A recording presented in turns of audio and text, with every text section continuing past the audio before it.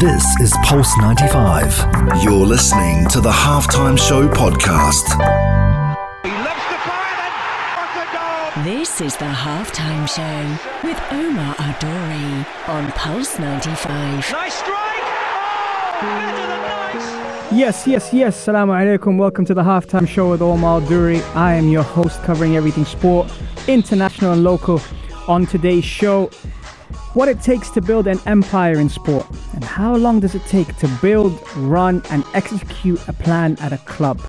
Now that's massive when you think about it. The project is one thing, but actually implementing it is another. And the poison in sport, racism, continues to make headlines as a tweet goes viral, which causes uproar on social media between two teammates.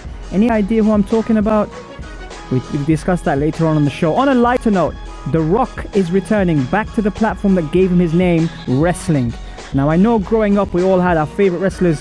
The Rock is one of the best out there who has utilized this platform to spread motivation and perseverance in whatever we go through in life. All this and more coming on the Halftime Show on Pulse 95.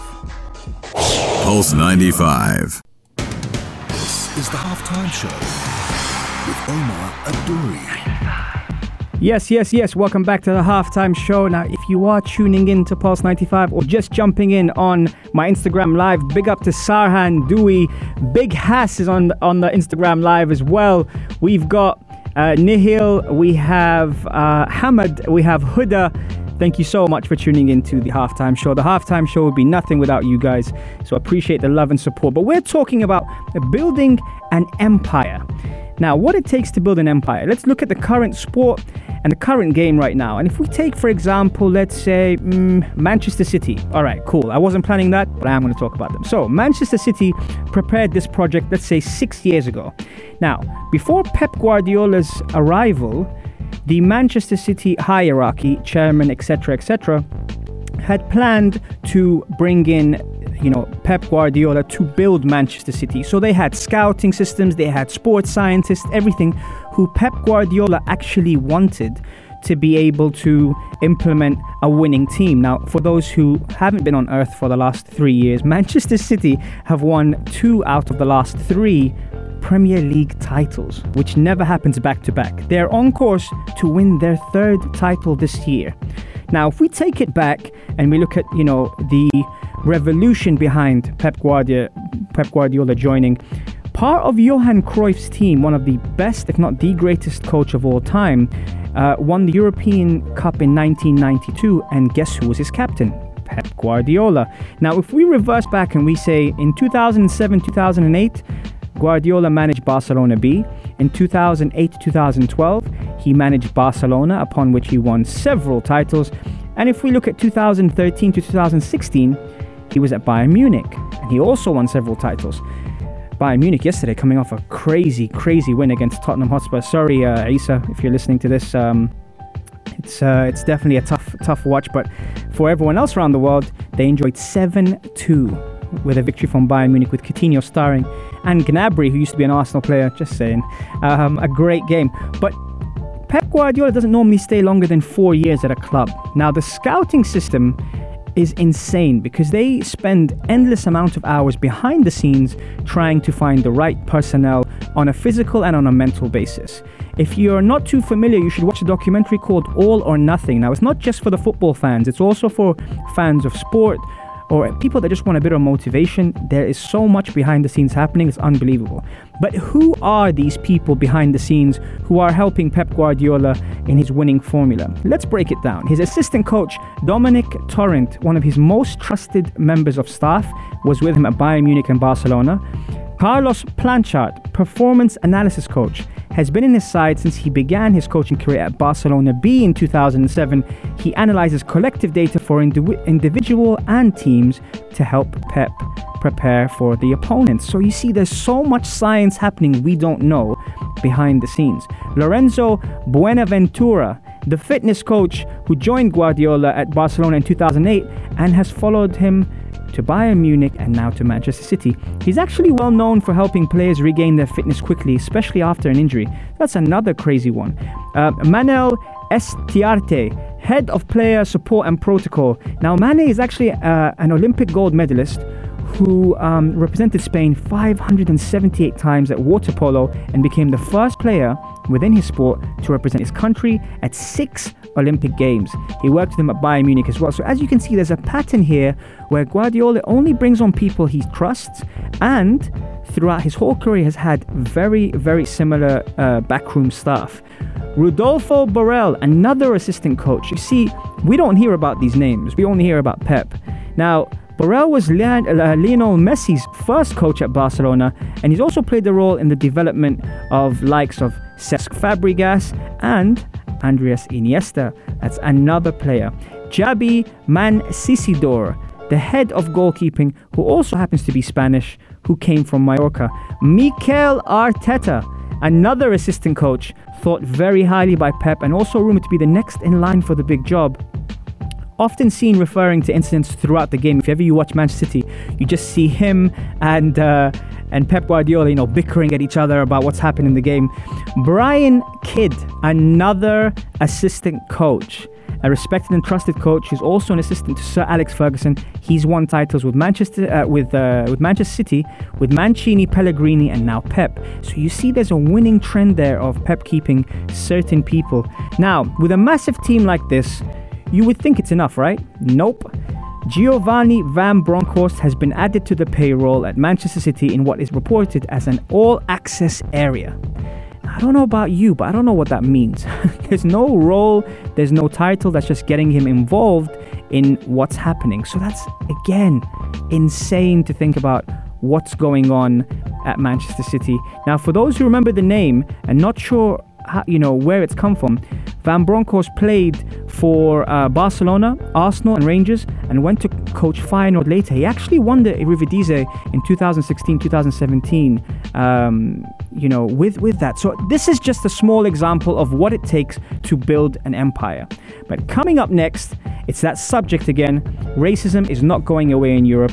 And the tweet sparks uproar as Bernardo Silva is criticized for an alleged racist video he uploaded on social media regarding his teammate Mendy. When will racism stop? Shout out to Layla, who's joined in, and Amna as well on the Instagram Live. Text us on 4215. Let us know what you think about the Building an Empire segment and what it takes to build an empire at Manchester City. And if you have any thoughts on racism as well in sport, text us on 4215 Itasalat Urdu or slide into our DMs at Omar Al Duri or at Pulse 95 Radio. Much more coming up next on the Halftime Show with me, Omar Al Duri, on Pulse 95.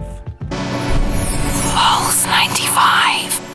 Oh, he loves the fire and what a goal! This is the Halftime Show with Omar Al Duri on Pulse 95. Nice strike! Oh, better than nice! Yes. Welcome back to the Halftime Show. Salam alaikum, everyone who's tuned in on Pulse95Radio.com, on the radio in their cars, or even on Instagram Live at Pulse95 Radio or at Omar Al Duri. Thank you so much for tuning in.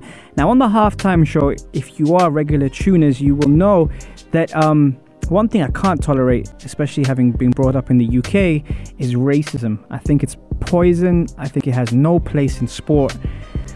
And it just makes me sad, really, because I know a lot of talented people that have experienced it in the sport. And it's not just in sport, it's in life as well. And it's still making headlines, which is beyond me.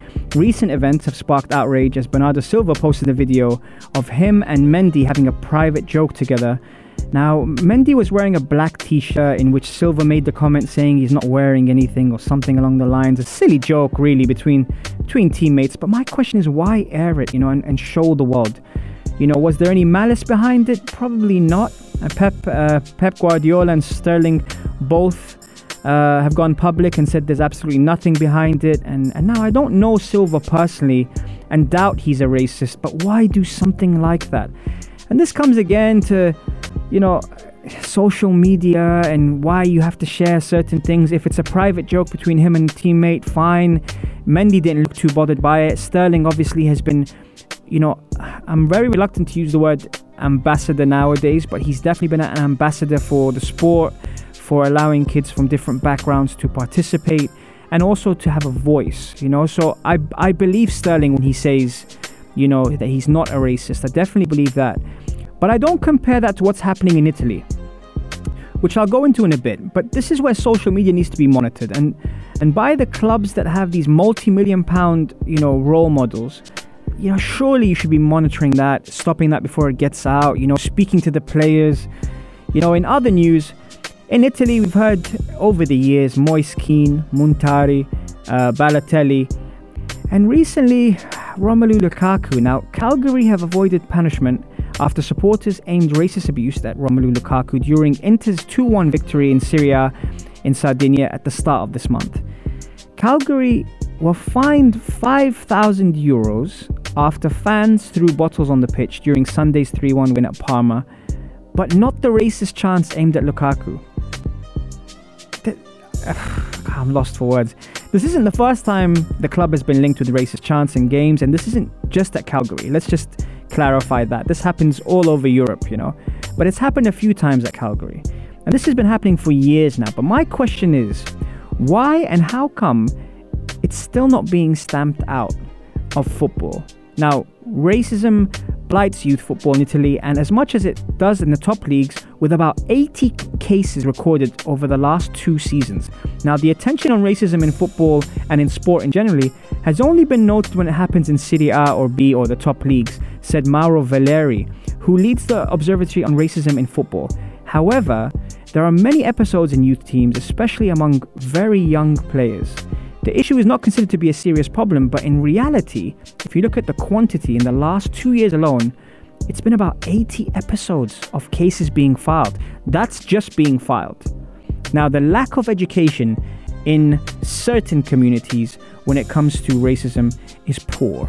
And the reason why I say that is not because they haven't got the investment to learn about racism, it's the fact that they're not doing anything about it. And Bernardo Silva and Pep and Mendy and all that, that's minor stuff. But kick it out on social media, actually, retweeted it and caused a huge uproar online. What can we do about it? I'll tell you what we can do about it. We can educate them. How about this? No fans should be allowed in the stadium. Ban everyone.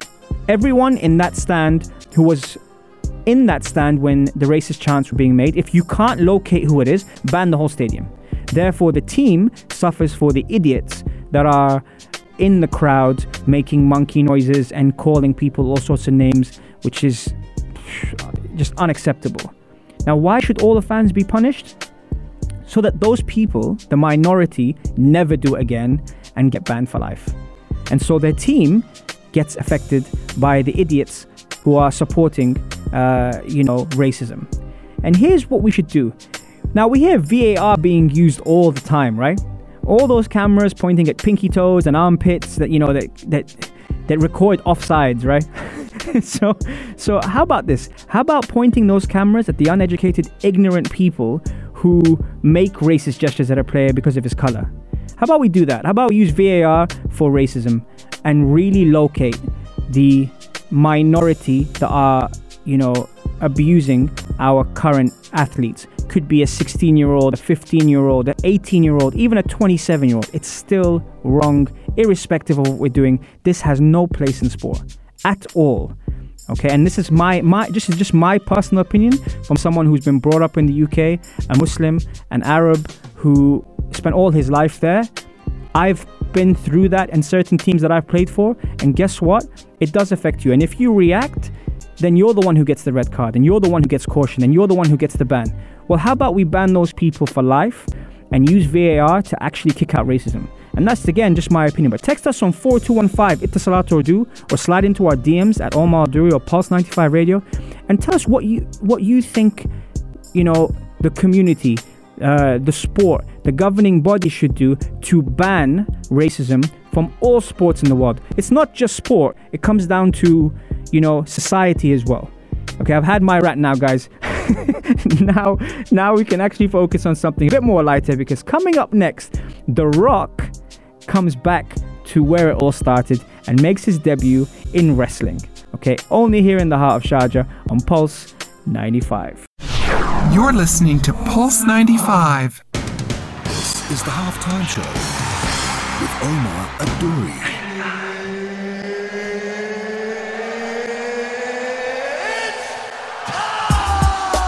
Yes. Welcome back to the Halftime Show with me, Omar Al-Duri. I'm your host, covering everything sport, international and local. Now, if you have missed today's show, you missed a lot today. You know, I kind of had my rant when it comes to racism in sport. So if you do miss our shows, you can catch us on Apple Podcasts or SoundCloud. Shout out to Mikael in the building who makes that happen for us here. And shout out to R as well, who's on his phone right now, looking good. Guys, one thing, I've picked up on, and someone mentioned this the other day. Shout out to Saleh bin Akil, Jude, Sultan, Anti-Suhair, and Mayuri, actually, who are tuned in as well. The question I had was, Omar, what is going on with Barcelona? Talk to us about what you think Barcelona should do. Now, it's probably not for me to say regarding what Barcelona should do, but I don't think Barcelona will evolve without someone that Lionel Messi respects. And I say that because we often say in sport, no player is bigger than the club. But in this case, unfortunately, ladies and gentlemen, one of the greatest players of all time is Lionel Messi, and therefore he is one of the greatest players of all time. So he does control that dressing room. He does control which signings come in. If Lionel Messi did not want Neymar back, there's no way there would be talk about Neymar coming back, period. When it comes down to the transfers coming in, it has to fit the dynamic of what's happening with Lionel Messi. How is that going to be integrated in a team? So a coach that comes in like Valverde, who's been criticized heavily in modern football, it's hard to be able to coach a player who you cannot develop any further, who's one of the greatest players of all time. Now, managing him psychologically and emotionally is something, and that's probably where you earn his respect to a certain point. But when it comes down to results, the manager's head is on the table. And as soon as Barcelona start to get weak results, I think, in my opinion, Valverde has one more year, because winning the league is just not enough nowadays in La Liga. And with Real Madrid being average and Atletico Madrid, building again after the players they've lost, and by the way, doing very well, that's going to take a while, for them to be at the heights that we mentioned before. That's another thing. So who can come back in? Maybe a Pep Guardiola. We spoke about building an empire in segment 1 today with him at Manchester City. Is he preparing Giovanni Van Bronckhorst to take his role so he can move to Barcelona and be reunited with his Catalonian blood? That's something that we're looking at. But again, it comes down to personnel. Can anyone come in and make a mark on Barcelona in what could be considered an aging side, despite the few youngsters that are coming through? Luis Suarez, is someone that, is there. I don't know how many years he has. But in my opinion, they haven't replaced Carlos Puyol, who is the heartbeat of that team. And until they do that, it's going to be very difficult for them. Guys, I have a competition I'll be throwing this month. If you know any Sharjah Football Club fans, I want you to text in 4215 Itasalatu do, text in my Sharjah and why you should win a signed shirt by the champions of the Gulf League here in the UAE. I will be giving that away this month.